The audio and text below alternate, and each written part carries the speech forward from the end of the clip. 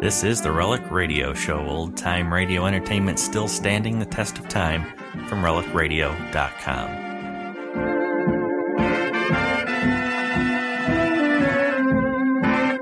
Welcome back to the Relic Radio Show, 60 minutes of radio drama, which you can find every Tuesday at relicradio.com. This week we begin with Rocky Jordan and his episode from October 9th, 1949, titled The Man with No Name. After that, it's The Whistler and Chain Reaction, his story from May 12th, 1948. Buy wisely. Buy for flavor. Buy Del Monte. Del Monte, the brand you trust for flavor in so many good foods. Time now for Rocky Jordan, brought to you by Del Monte Foods, the brand preferred by more women than any other line of canned fruits and vegetables in the world.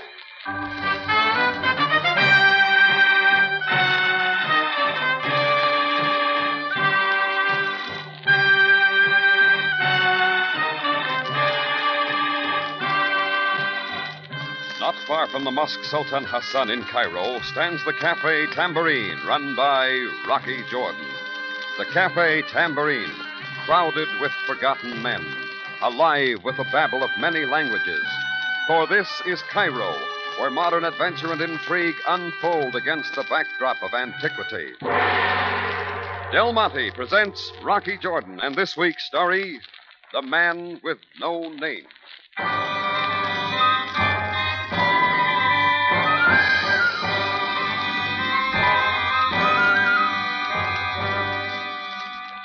It was night, around 11 or so. Business was about as slow as a camel in a headwind. Few people were scattered through the tambourine, but none of them was making much of a noise in the register. It was the man on table 6, however, who caught my eye. He'd ordered a bottle of gin and a pitcher of tonic, and was doing his own mixing and enjoying what he made. He was a big man, stocky, with a bush of gray hair and a pair of sharp blue eyes. His skin was bronze and tough. I figured he'd spent a lot of time outdoors. When his hand started fumbling through his pockets looking for a match, I stepped up to his table and offered him a light. Oh, thank you. A second, I'll get you a book of matches. No, it's not necessary right now. You're the proprietor of this place, aren't you? That's right. Jordan's the name, Rocky Jordan. Well, I'm very pleased to meet you, Mr. Jordan. I've enjoyed this hour or so here very much. Won't you join me? Oh, fine. I'd like to. Gin and tonic? I'll pass if it's all the same to you. Certainly. Through the evening, you must get many offers. I like your place, Mr. Jordan. I like it very much. Most of all, I like the fact that you and your help leave the customer alone. This is something that other restaurants and cocktail lounges could well emulate. To leave alone is an attribute lost by our civilization. Perhaps you'll come back soon. Perhaps, Mr. Jordan. I plan to leave the continent in a day or so, but I hope one day to come back to Africa. One day soon, Mr. Jordan. Africa has much for me. Oh, have you been in the interior? I have. Matter of fact, that's where I've spent most of the last few years. Wonderful years, Mr. Jordan. Primitive land with primitive peoples, but they both meant a great deal to me. A lot of people feel that way, Mr. Have you ever been on an elephant hunt, Mr. Jordan? Yes. Then you know how thrilling an experience it can be. Marvelous beasts, elephant. An exciting time. Mr. Jordan. You're an American, aren't you? I am. American in business in Cairo. Boston wasn't right for you, nor Seattle or New Orleans or Chicago. You turned your back on your past and came to Egypt for reasons which are your own concern, of course. Mind you, I'm not prying. What are you doing? What am I doing, indeed? Perhaps I'm trying to find a justification for something I once did. And now, look, Mr. But I can't say I'm not a happy man. I am happy. I'm contented. For the past few years, I've lived the kind of life I've wanted, and not many people can say that, can they? Well, one last swallow.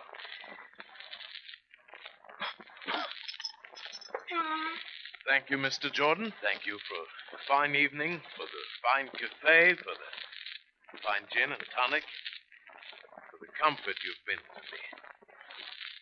Good night.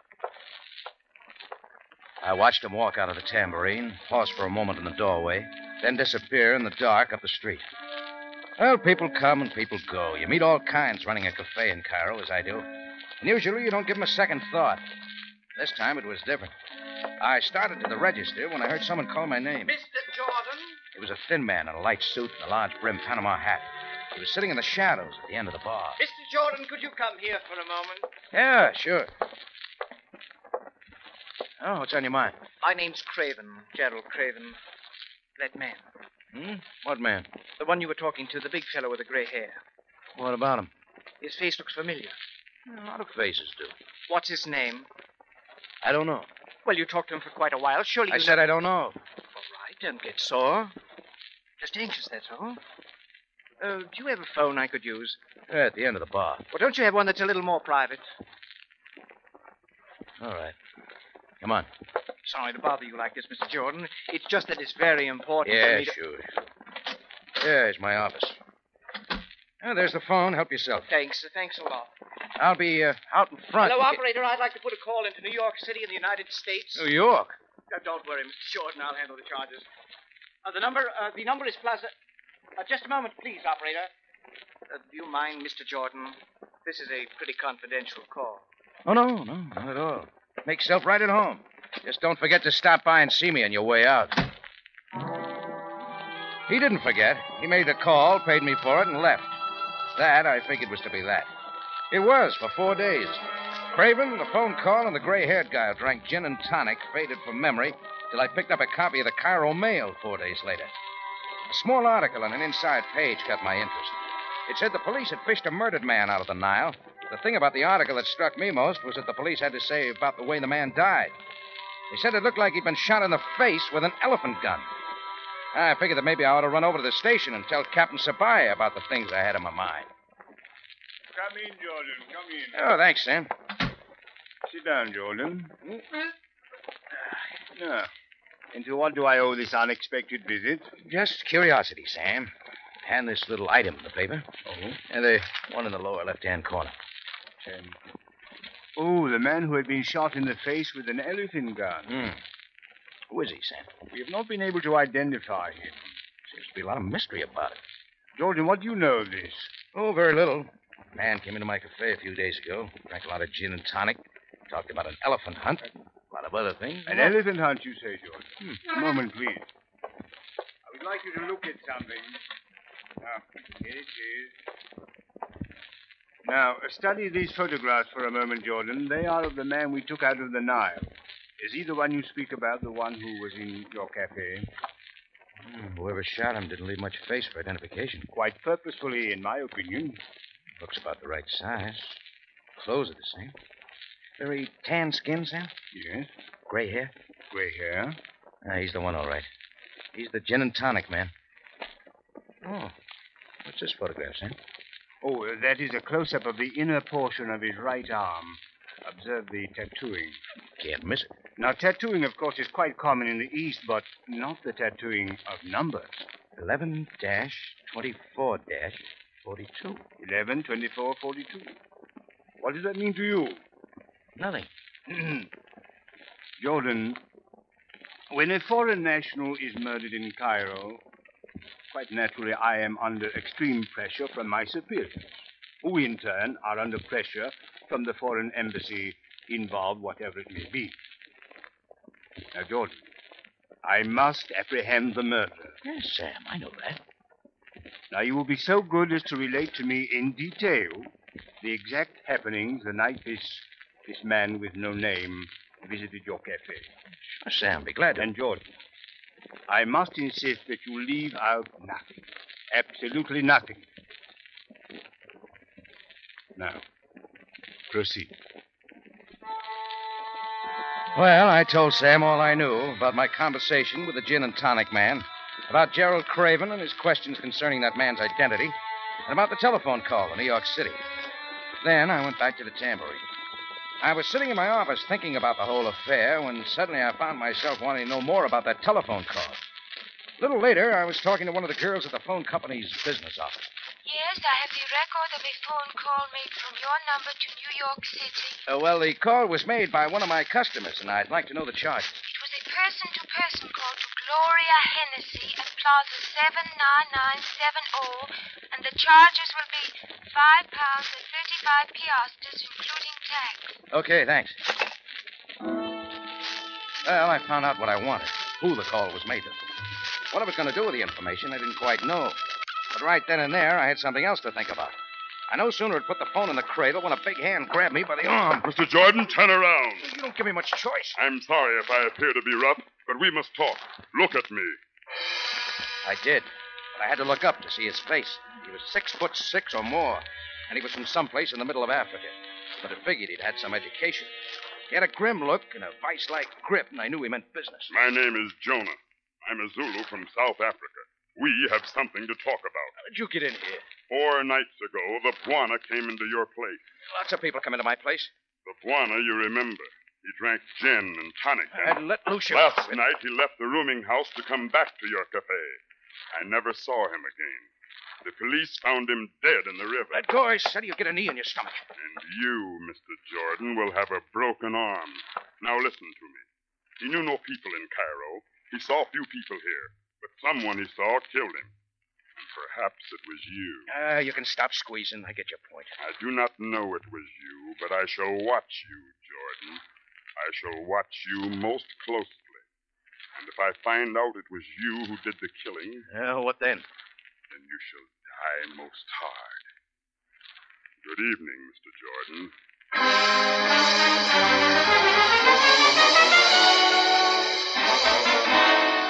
Del Monte Foods is presenting tonight's adventure with Rocky Jordan.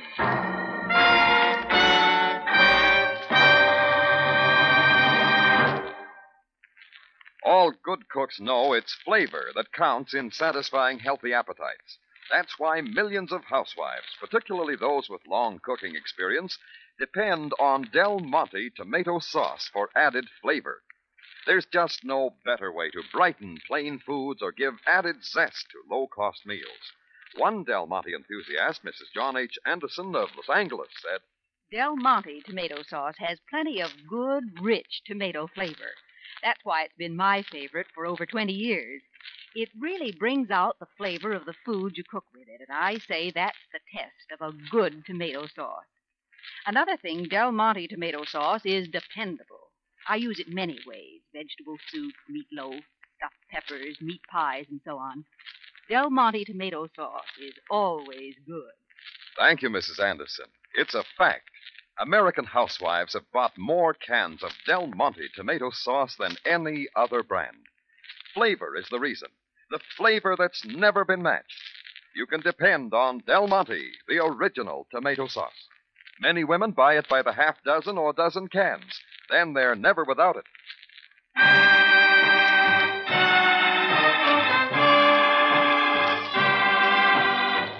And now we take you back to Cairo, and tonight's Rocky Jordan story, The Man with No Name.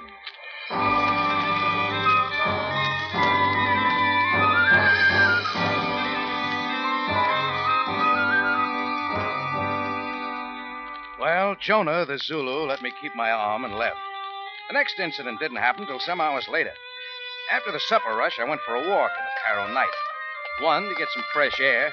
2, to do some thinking about the affair of the man with no name. I was moving down the Sharia Muhammad Ali when a street peddler came up from behind. Well, highest quality type water for sale at most reasonable prices. The good Effendi wishes to purchase from noble water seller some of the same. No, thanks. Oh, do not rush off yet, good Effendi. Observe the good, clean, clear water. Observe the cool, comforting water. Look, I'm not thirsty. Observe same and listen, Jordan Bey. Huh? Jordan Bey, is it not? It is. You are wanted. By whom? A lady of your kind. Even at this moment at an address in Cairo, an American lady waits for you. With a candle in the window? What's her name? Gloria Hennessy, she is called. Gloria. The address?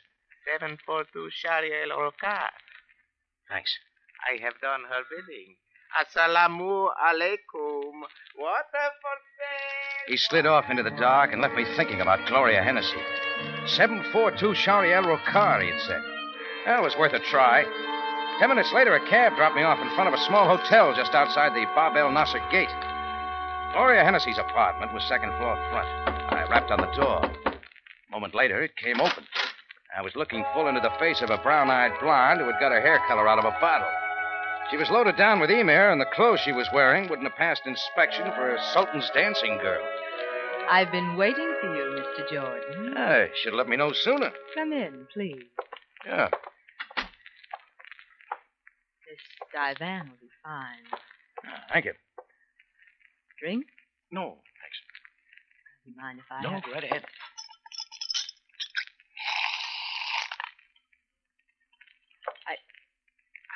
I wonder if you know who I am. Her name's Gloria Hennessy. Miss? What I meant was, I wonder if you know more than my name. You're from New York. 4 days ago, you received a phone call from Cairo from Gerald Craven.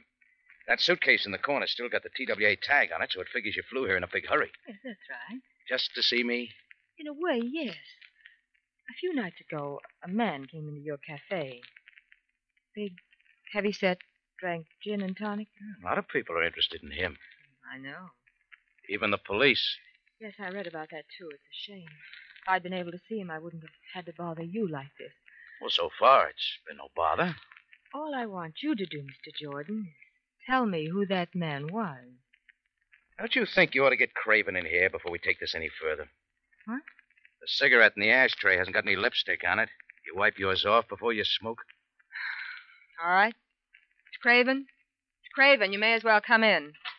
Good evening, Jordan. Hi. We thought it'd be better if I spoke to you alone. I already told Craven I didn't know who that man was. That was 4 days ago. And you think I may know now? Yes. Why don't you ask the police? They don't know. The police figure he was shot in the face on purpose with a big gun, so he couldn't be identified. What's so important about that man? Why all the questions about his identity? Mr. Jordan, I am willing to pay you $1,000 if you tell me who that man was. It's a lot of dough for the name of a dead man. I have the money right here in my purse. You can leave with it. I could make up a name. You could. Sorry, lady. I'd be happy to take your money, but I don't know who that man was. Well, then, I suppose that's that. You were my last hope, Mr. Jordan. I really thought you might know. Suppose I'll have to go back to New York without knowing. Well, if that's all we've got to talk about, I'll run along now. Thank you very much for trying to help me. Oh, yeah, sure. Oh, Miss Hennessy. Yes? There was a tattoo on the dead man's arm. Numbers. Oh? 11, 24, 42. That mean anything? I don't know. Date, maybe. An American would mark a date like that. No. Anyway, Miss Hennessy, that's all the help I can give you. Thank you, Jordan. Thank you very much. Oh, one thing more. Yes? Why don't you just keep that $1,000 handy? Who knows? Maybe before this thing's over, I'll know the name of that man.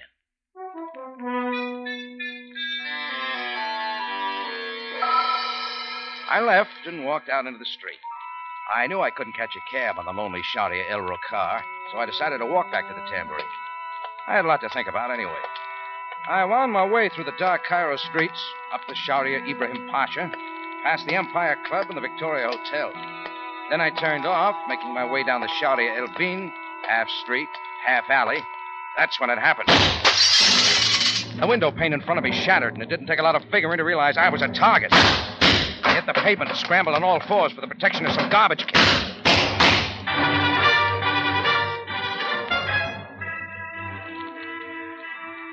Well, I waited until it looked like it was over, and I picked myself up. That's when I saw that 6'6" mass of muscle standing at the end of the alley. Jonah, the Zulu. I started looking around for a lead pipe. Mr. Jordan, What's the matter? Run out of bullets? you do not have to be afraid of me.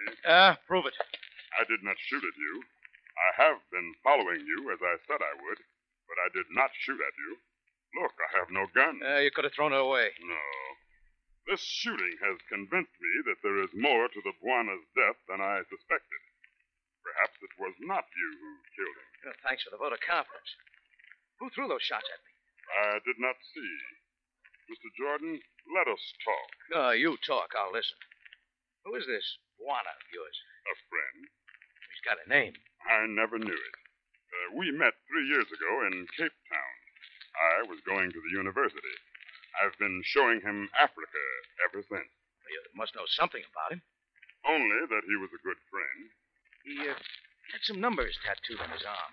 11, 24, 42. A date he wished to remember. Why? He never said. You're a great help. What was he doing in Cairo? Arranging for air passage on TWA for New York City. He wished to arrive in the United States before some holiday. What holiday? Thanksgiving. What day does it come on this year? I believe he said the 24th. 4th of November. 11, 24, 49. The tattooing said 11, 24, 42. Yeah, 7 years difference. 7 years. What does it mean, Mr. Jordan? I know one thing it could mean. Come on. Where are we going? Put in a claim for $1,000. And incidentally, find an answer to this mess of the man with no name.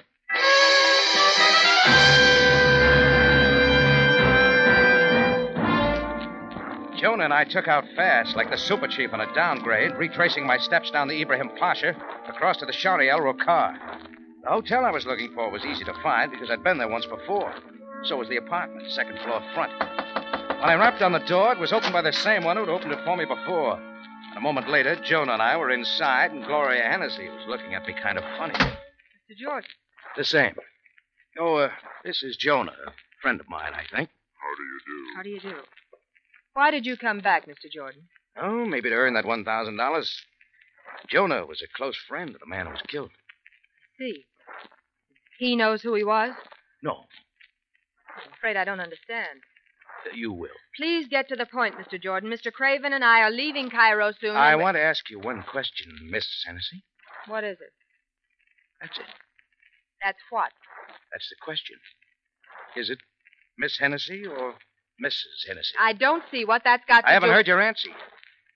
Maybe I don't think I ought to answer it. Huh? You don't have to. Where are you going? Your purse here on the table. You leave that alone. Sure, after I find what I want. Here. Driver's license. This'll do. Mrs. Gloria Hennessy. There's your purse. Well, I guess it was I who made the first mistake. I looked at you and started calling you Miss. Maybe it was wishful thinking. Oh, don't worry, mister. A guy with your manners hasn't got a chance. All right, so I'm Mrs. Gloria Hennessy. What does that mean? Well, let's see if we can figure it out. What's going on? Jordan. Hi, Craven. Come on in. Just time to see me earn $1,000. Who's this? Oh, his name's Jonah. He's not going to like you. Gerald, he's found out that I'm Mrs. Hennessy and not Miss. He's trying to make something out of it. Oh, but that's preposterous, Yeah, not if the man who's dead was Mr. Hennessy. You supply the first name, Gloria. He was your husband. Well, the way I figure it, went something like this. 7 years ago, Hennessy disappeared. I don't know what the circumstances were. You'll have to tell me. Anyway, he spent the next 7 years in Africa, living the kind of life he wanted. But after 7 years, New York says a man is legally dead. All his possessions, and probably quite a bit, go to his wife. Hennessy didn't want that, because I don't suppose he liked you very much, Gloria. He was making it a point to get back to the United States before the 7 years were completely up. Well, that wasn't so hot for you, so you decided to kill him in a way the body couldn't be easily identified. And as far as the law knew, Hennessy'd been dead for 7 years. The riches are all yours. Jordan, you're a beast. Please, Gloria. Jordan, that's a very fanciful theory you have. When I tell Captain Sabaya about it, he'll just lift a few fingerprints off the dead man. Check it with some of Hennessy's papers in New York. That'll tell you how fanciful my theory is. You want to call Sabaya? Or shall I? Both Craven and Gloria stood there, neither moving. I was wondering what Craven had in mind. I found out. He started slowly, as if he was making for the phone, but as he got there, he turned his back toward me, and his hand made a dart for his inside coat pocket. It never got there. Jonah got to him first. He grabbed Craven by the scruff of the neck with one hand and the seat of the pants with the other. Then lifted him high over his head and with all his might threw him against the far wall.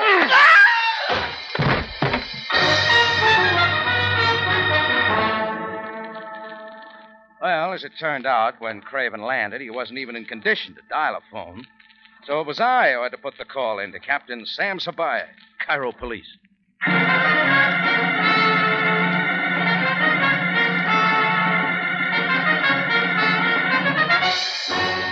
In just a moment, Rocky Jordan returns to conclude tonight's story.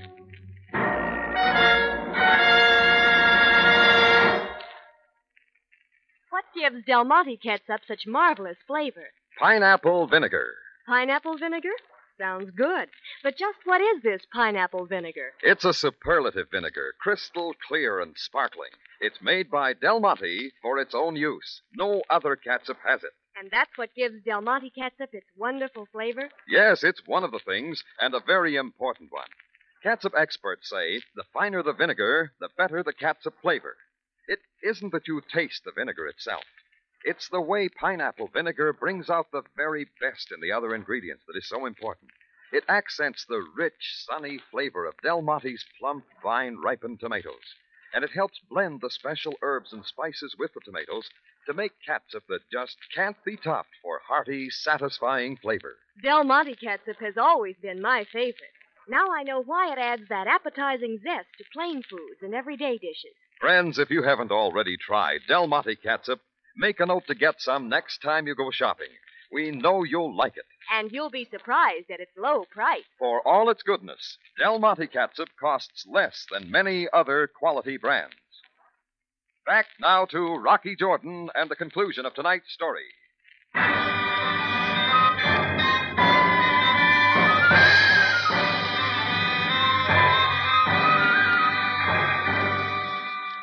Well, Sam came, and I told him what I knew. He hustled Gerald Craven and Gloria Hennessy to the station, told Jonah to go back to his rooming house. He'd talk to him later. He told me to go into his office and wait until he had a chance to talk to Gloria and Craven. And 20 minutes later, he came into the office and roused me out of his squeaky chair. Hello, Jordan. Jordan, please, use the other chair. I do not like you looking through the papers on my desk. I didn't find much, Sam. Just your weekly quota for traffic tickets. Your Occidental brand of humor has always failed to impress me. Sorry? Well, Jordan, as they have confessed all, I understand from my conversations with Craven and Mrs. Hennessy that this is approximately what occurred. After Hennessy arrived in Cairo from the interior of Africa, he sent a telegram to his wife in New York advising her of the fact that he was not dead and was returning within the 7-year period. She must get a big kick out of that. She did not know whether or not it was a hoax, so she dispatched her lawyer, Gerald Craven, to Cairo to find out. He found out it was no hoax, called her, and etc. Her long conversation with you, of course, was not to determine the identity of the dead man, which she already knew, but to determine whether or not you knew his identity. And when I said I might find out, Craven took his bullets after me. Precisely. Well, coffee, Jordan? No, thanks, Sam. I've to get back to the tambourine. Tambourine? What is the hurry? I want to cross gin and tonic off my menu.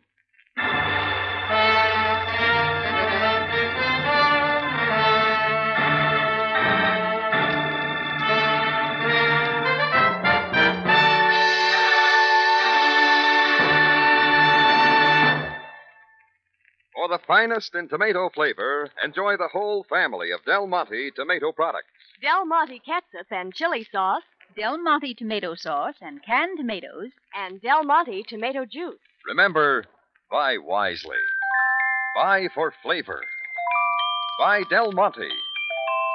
Del Monte, the brand you trust for flavor in so many good foods.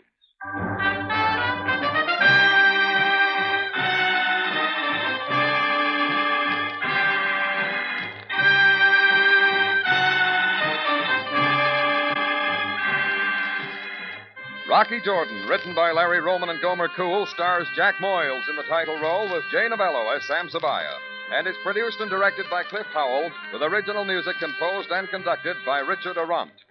Remember, you have a date next week at the Cafe Tambourine, run by Rocky Jordan. Same time, same station. And the story is Quest for Tranina.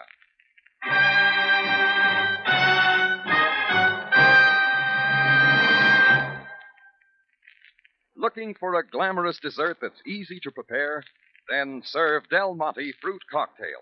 It's ready diced. Its 5 tasty fruits are mixed and carefully balanced for a sparkling flavor treat. Best fruit cocktail you ever tasted. Del Monte, the brand that always puts flavor first.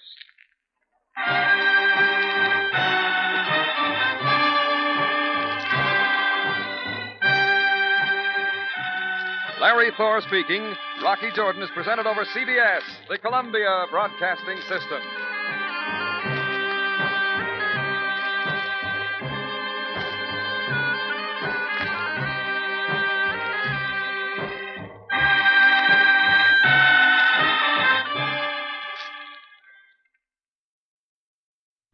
The Signal Oil Program, The Whistler.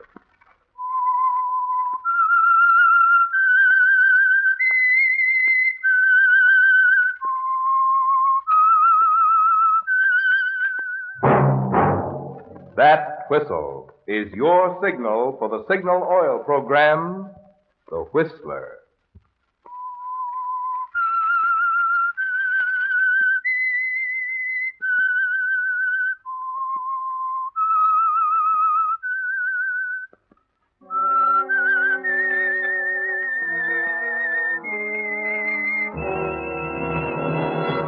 I am the Whistler, and I know many things, for I walk by night. I know many strange tales hidden in the hearts of men and women who have stepped into the shadows. Yes, I know the nameless terrors of which they dare not speak. Yes, friends, it's time for the Signal Oil Program, The Whistler, rated tops in popularity for a longer period of time than any other West Coast program in radio history. And Signal gasoline is tops, too, tops in quality. It takes extra quality, you know, to give you extra mileage. And Signal is the famous Go Farther gasoline. So look for the Signal circle sign in yellow and black that identifies friendly dealer-owned Signal stations from Canada to Mexico. And now the Whistler's strange story. Chain reaction.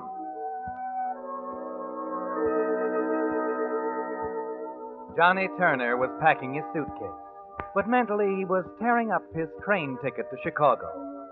It had been several years since Johnny used to wonder, while barnstorming the country, if his mind was playing tricks on him, if Diana could really be as beautiful as the image of her that clung to his thoughts like adhesive. When he came back, he found that Diana was everything he dreamed of and more. She was not only as beautiful, she was married. She had everything that money could buy, but still she kept coming around to see him, still as approachable as a park bench. Now, as she sat on his bed in the cheap rooming house, watching him pack, he realized all over again how close love is to hate, as close as the two sides of his last thin dime. So you're leaving, Johnny, huh? You catch on quick. Just to avoid me, is that it? Where are you going? Traveling. I got a road job selling song sheets and razor blades. If I work hard, they'll put me on buggy whips. Any more questions? Johnny, darling. Go away. I'm not in the market. Johnny, why don't you stop pretending? You still love me. You know you do. I said go away. You depress me. You need me, Johnny. I need you like I need 3 thumbs. You really don't mean that. Try me again. All right, Johnny. Have it your way. I just dropped by to see if you'd be interested in the job. I have a job. This one pays a lot of money. And my income tax would be too high. No. A lot of money. Just fly a plane. Whose? If you're interested, you can get all the details tonight. It's a nice setup, Johnny. And temporary. Like everything else. Are you interested? Yeah. Oh, Johnny. In the dough, sweetheart. You're so eager. But then you always were. I don't ever remember you throwing rocks at me, darling. Where do I get the details? How about Mike's Cafe for dinner? Do you have enough money to get your pants pressed? Yeah, sure. Maybe both legs. Oh, here, Johnny, take this. I told you before, I don't need any handouts. Stop being so touchy. You won't get this job if you come looking like a tramp. If I get the job, who will I be working for? My husband. Oh, your husband, huh? What are you up to, Diana? Why, nothing. Nothing at all, darling. See you tonight.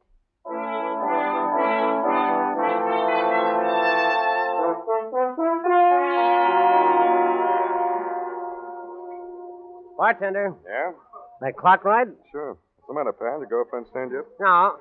Maybe your husband did. Huh? Skip it. Give me another bourbon and water. And send it over to our table, will you, bartender? Yeah, sure, lady. Hello, Johnny. This is, Frank. Sorry we kept you waiting, Turner. No, that's all right.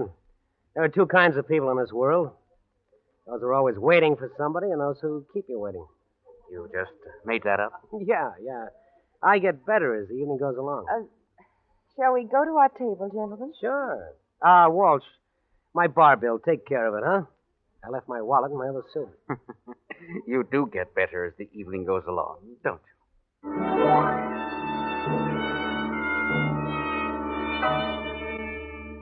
Somehow you hadn't pictured Diana's husband this way, had you, Johnny? A bald, red-faced, chubby little man with bright, beady eyes. Thin, moist lips that seem to be fixed in a perpetual grin. He keeps sizing you up all through dinner, asking question after question. You become slightly annoyed. Look, Walsh, are you going to write the story of my life or give me a job? Now, don't be that way, Johnny. Naturally, Frank has to know a few things before... I thought you'd given him the build-up. She has, Turner. Diana is quite certain you'll be able to do the job. Uh-huh. You haven't told me yet what the job is, Walsh. Now, there are 3 parts to it. 1, you do as you're told. 2, you keep your mouth shut. 3, you fly a plane. Mm-hmm. How much does the third part pay? It's not piecework. The whole job pays $5,000. It won't take us more than 3 weeks to complete the job. $5,000 is a lot of dough for 3 weeks. Keep talking. You'll be working for the Continental Salvage Company. What are you going to salvage? Gold? Well, that sounds like nice work. The money in it? We're in business to salvage gold from the ocean bottom. Now, take a look at this. Oh, a map. Just like in the movies, huh? Now, this area here, Cuba, Jamaica, during the war, several ships went down here. They were carrying large shipments of gold. Most of the gold is still there. Most of it? I don't recall hearing about it. A lot of it has already been salvaged. You don't hear about it because the government has a habit of demanding a rather large cut in the profits. So most of the salvage work has been kept quiet. However, we're going down there after the gold on a big scale, legitimately. Uh-huh. Big business. We're a stock corporation, Turner, with $500,000 invested capital. Okay. Where does my job come in? Your job is to scout the area ahead of the salvage vessel, and the only way to cover that much water is with a plane. What do you say, Johnny? Do you want the job? Okay, Walsh. You just bought yourself a pilot.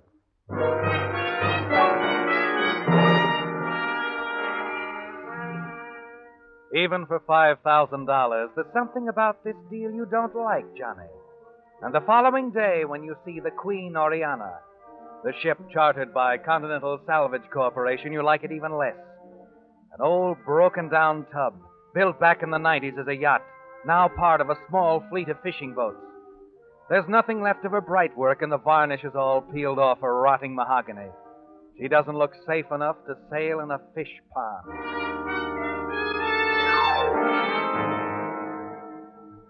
The last thing to go aboard her is the plane you're to fly. A trim, sleek-looking cabin cruiser fitted with pontoons. You look her over very carefully, don't you, Johnny? And you notice the extra gas tanks. And you also notice that the plane is without radio. As you slip out of the plane and jump down to the deck, Walsh comes toward you. Well, what do you think of her, Turner? She'll do. Think she's good enough to fly nonstop over the Gulf of Mexico? Gulf of Mexico? You ought to brush up on your geography. My geography's all right. And your sense of direction is not so good. We're not going that way. Answer my question. Okay. If you want to fly the Gulf of Mexico, I guess she'll oblige. But I wouldn't figure on setting it down in the water. The Gulf can get awfully nasty at times. In bad weather, this plane wouldn't last an hour. I said nonstop, didn't I? Yeah. Yeah, that's what you said.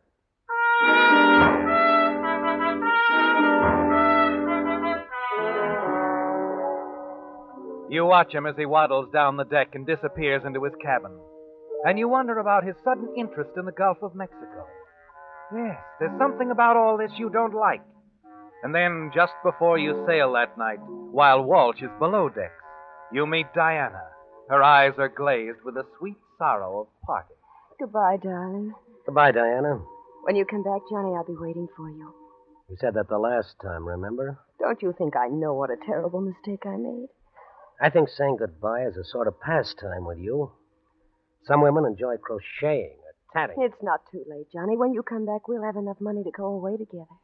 If we do come back according to plan, your husband will still be able to outbid me. But I love you, Johnny. I may decide to stay in Cuba. You won't. Because you love me, you know you do. No matter where you go, you will always come back to me. You know something, Diana? What, darling? You're so right. The way I feel about you is like a disease. Oh, Johnny. I'll come back. Without him? What did you say? If anything happened to him on the way back, an accident... You'd be sitting pretty, wouldn't you? All that dough. We'd be sitting pretty, darling. And we'd never have to say goodbye again. This would be the last time. The last time, Johnny. Well? Who knows? Accidents do happen.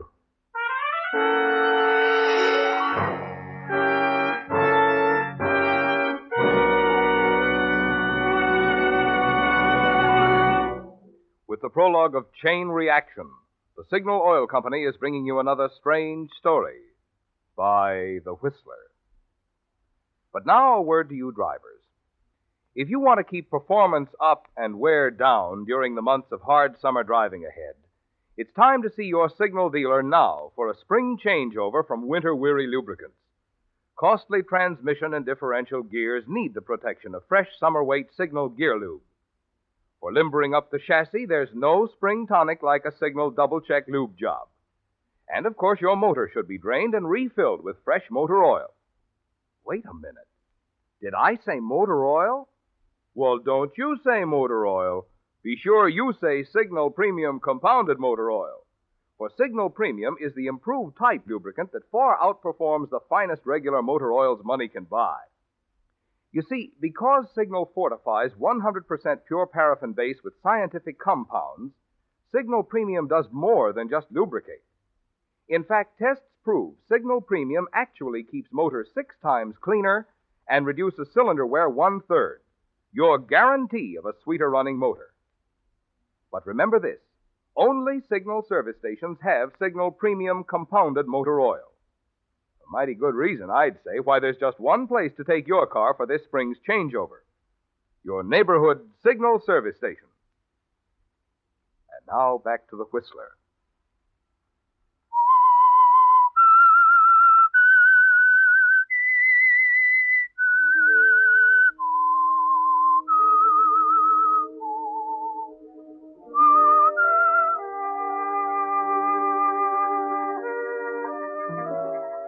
You could hardly ask for a better job, could you, Johnny?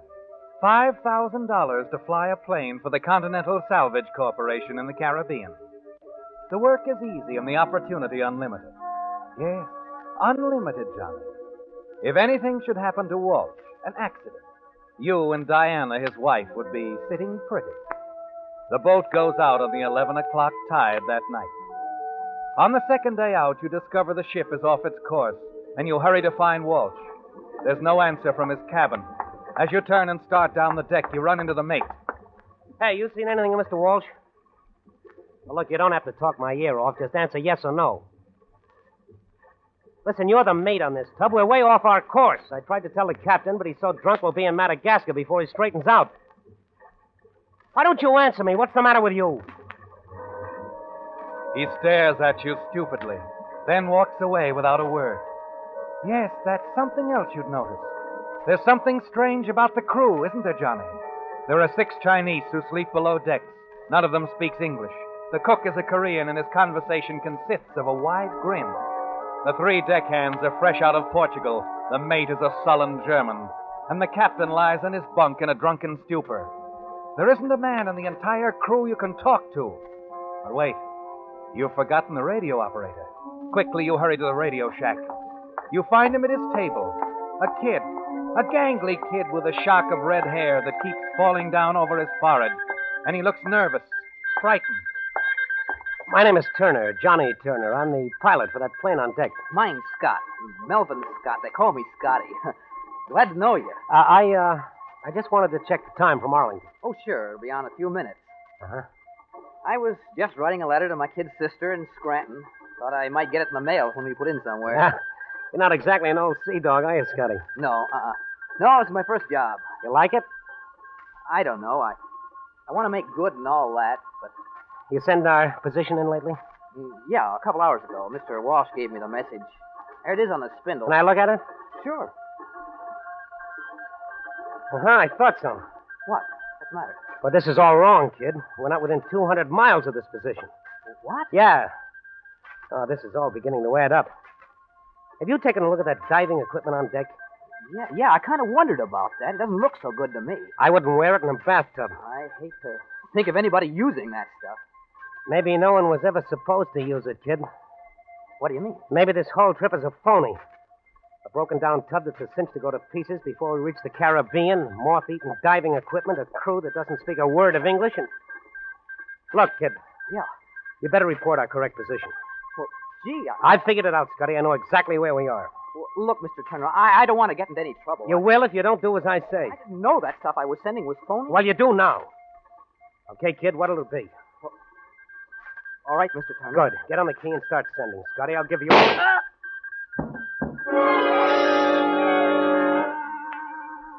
You turn around to find Walt standing in the doorway, his eyes wild, red-rimmed, the gun trembling a little in his pudgy hand.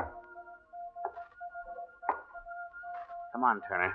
We're getting out of here. He was just a kid. Why did you have to... Very sad, I know.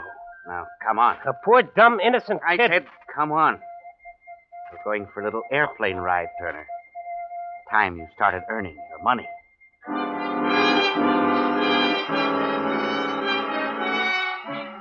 On deck, you find the crew ready to set the plane overside with a cargo boom. Walsh holds a small black valise in one hand, waves the gun in the other, shouting orders. Then the two of you climb into the plane. A few minutes later, you're gathering speed like a roller coaster, the waves slapping at the pontoons, and then slowly she lifts. You climb to 3,000 feet and level off. The gun in Walsh's hand is still in your back. You can put the gun away now, Walsh. Keep flying. Where to? A few miles north of Tampa. My wife will be waiting there, on the beach. And after that? Mexico, across the Gulf. Think you can make Veracruz? That depends. On what? When do I get the $5,000? When we land in Mexico. You expect me to believe that? Why not? Don't you trust me? Look again, friend. I'm not a stockholder. What do you mean? Didn't take you long to pack that valise. How much is in it? All the assets of the Continental Salvage Corporation? Like Diana said, you're a smart boy. Almost $500,000. That's a lot of fish to feed to the sharks. Shark? Yeah, look down there. Makes me dizzy. As long as we're both in this plane, anything that happens to me happens to you. Throw the gun away. Sorry. Come on, Walsh. Which goes into the drink, the gun or you? The gun stays where it is. Okay.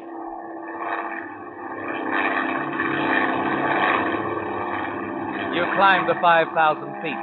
His hand is steady, the gun still in your back. You cut the throttle and drift for a moment, then lurch and nose straight down. Through the windshield is the blue water of the Atlantic. You can hear the wind sing louder and louder past the wings. You look at Walsh again. He's pale, but his gun hand doesn't move an inch. At 2,000 feet, it twitches. At 1,000, you stop breathing. The water comes at you like a tidal wave. The plane twists wildly. You pull open the throttle. The wind hits you like a pneumatic drill, threatening to crack the plane wide open. And then, by a miracle, you level off.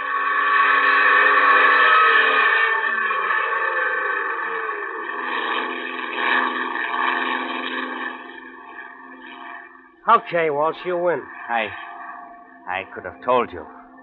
I always do. At the risk of being delightfully corny again, may I say something? What? You'll never get away with this. No? When that boat captain sobers up, he'll get a message to the Coast Guard. You'll be wanted for murder. Let me tell you something, Turner. By now, there's nothing left of that ship but splinters. Oh? I guess I forgot to tell you. A friend of mine named Vogel. Sort of a clockmaker. Very handy, especially with explosives. Explosives? That's right. I planted Mr. Vogel's bomb in the ship myself. Now that old tub is gone. And we, you and I, we were blown apart with it. You see, Turner, I thought of everything. Yeah. Yeah, you sure did.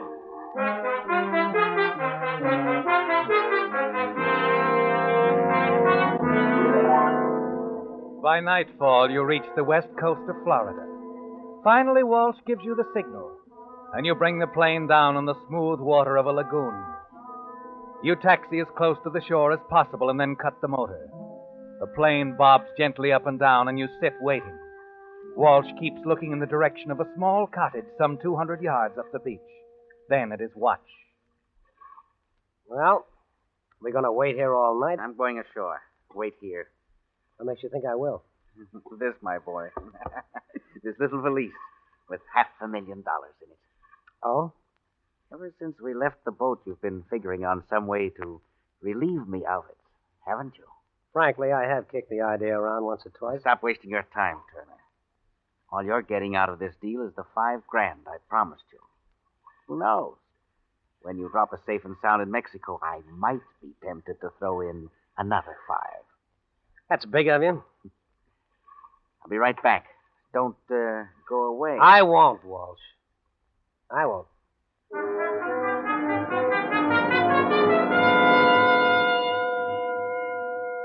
You watch him as he wades ashore, still holding the small black valise. You can see him in the bright moonlight running along the shore. Then he disappears into the trees that surround the cottage.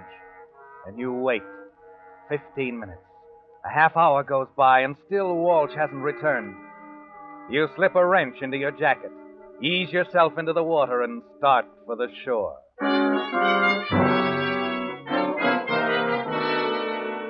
A few minutes later, you're hurrying toward the cottage, and you're almost there when the front door opens, and you duck into the shadows. The wrench is in your hand, and you wait. Then you hear the footsteps coming along the path, closer and closer. As they reach you, you step out of the shadows, holding the wrench high in the air. Johnny. Diana. Where's Walsh? Back there in the cottage. What happened? What difference does it make? I have the bag. Let's get out of here. Diana, what happened? He's dead. I had to do it, Johnny. For us, I had to. There's $500,000 here, darling, and it's all ours now. Johnny, wait. Where are you going? The cottage. We can't leave him there. Why not? It was supposed to have been blown up with a boat, remember? What are we going to do? We're going to take him with us. We can dump him out in the Gulf. Come on. No, Johnny. No, I don't want to go back there. Oh? Here. You can have the bag if you think I'm going to run out on you. All right. Wait here. I'll be right back.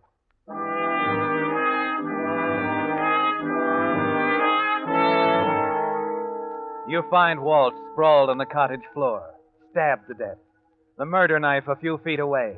Quickly, you pick him up and return to the beach where Diana is waiting for you. Then you wade out to the plains, and a few minutes later, you're skimming across the bay, headed toward the Gulf.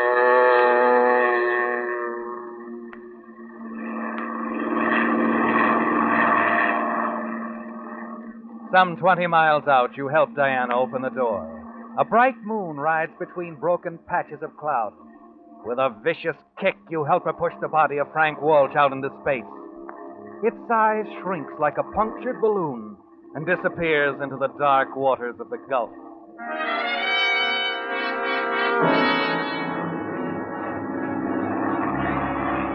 You nose the plane up for a steady climb and then level off.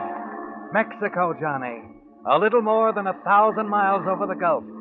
Mexico with Diana and $500,000. Johnny. Yeah? I'm not sorry it turned out this way, are you? Why should I be?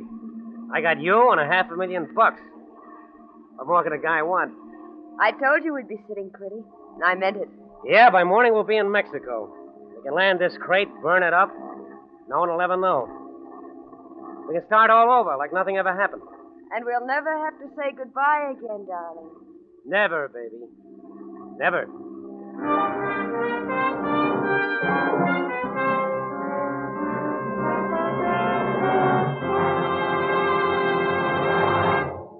Whistler will return in just a moment with the strange ending to tonight's story. Meantime, a tip to you drivers who have wished there was some way to be sure that the gasoline you're choosing is tops in quality. Check your speedometer. Because in gasoline, it takes extra quality to go farther, which explains why we're so proud of the fact that throughout the West, from Canada to Mexico, Signal is famous as the Go Farther gasoline. Sure, you Signal drivers are enthusiastic about Signal's quicker starting, Signal's faster pickup, and Signal's smooth knock-free power. But remember this, the only way today's Signal gasoline can give you that superior kind of performance which you expect of a superior quality motor fuel is by helping your motor run more efficiently. And when your motor runs more efficiently, you don't have to guess about it. You see proof of it right on your own speedometer in mileage, the thing Signal gasoline is famous for. That's why Signal says, to be sure of the tops in gasoline quality, there are just two things to remember. One, it takes extra quality to go farther. And two, Signal is the famous Go Farther gasoline. And now back to the Whistler.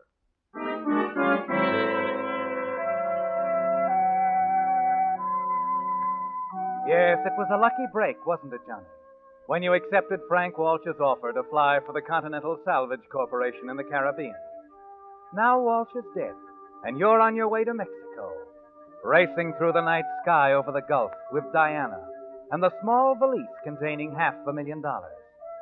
You look down at the dark, churning waters of the Gulf, and you feel strangely detached from the world, free of it, free of its laws and its justice.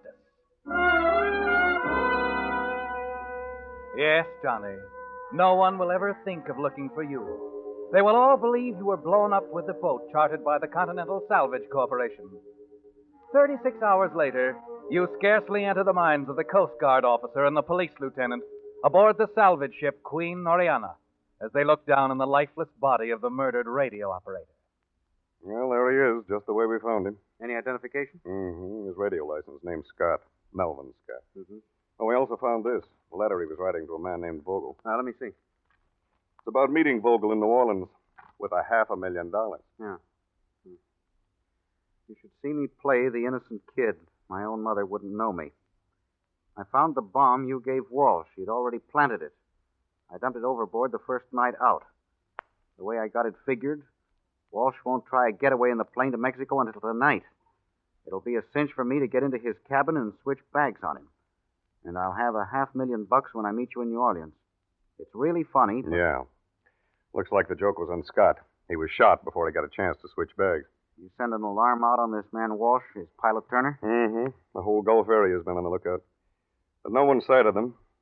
No one will. You mean Walsh and Turner got away? No, they didn't. I managed to get some information out of the mate with my limited knowledge of German and a lot of gestures. What's that? The mate saw this radio operator, Scott, around the plane the other night. You can still smell the gasoline in the afterdeck. Scott drained the extra gas tanks. That plane didn't have enough gas to take them more than 100 miles out over the Gulf.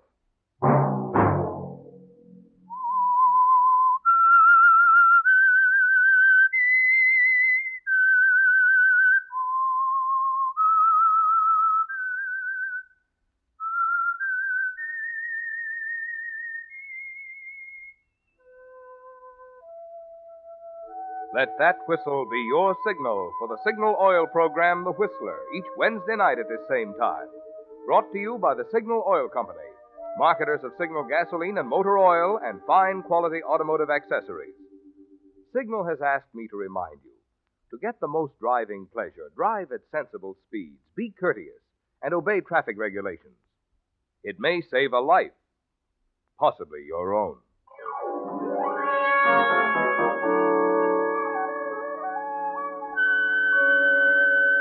Featured in tonight's story were Frank Lovejoy and Joan Banks. The Whistler was produced and directed by George W. Allen, with story by Sidney Renthal and music by Wilbur Hatch, and was transmitted to our troops overseas by the Armed Forces Radio Service. Next Wednesday, for a full hour of mystery over most of these stations, tune in a half hour earlier. Enjoy The Saint as well as The Whistler. Marvin Miller speaking. This is CBS, the Columbia Broadcasting System.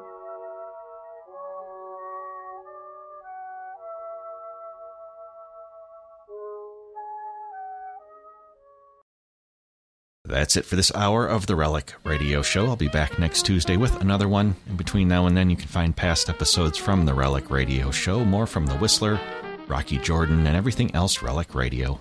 All at the website, relicradio.com. While you're there, click on that donate button. Your support is how all of this is made possible. My thanks, as always, to those who have helped out. Thanks for joining me today. Be back next Tuesday with another hour of the Relic Radio Show.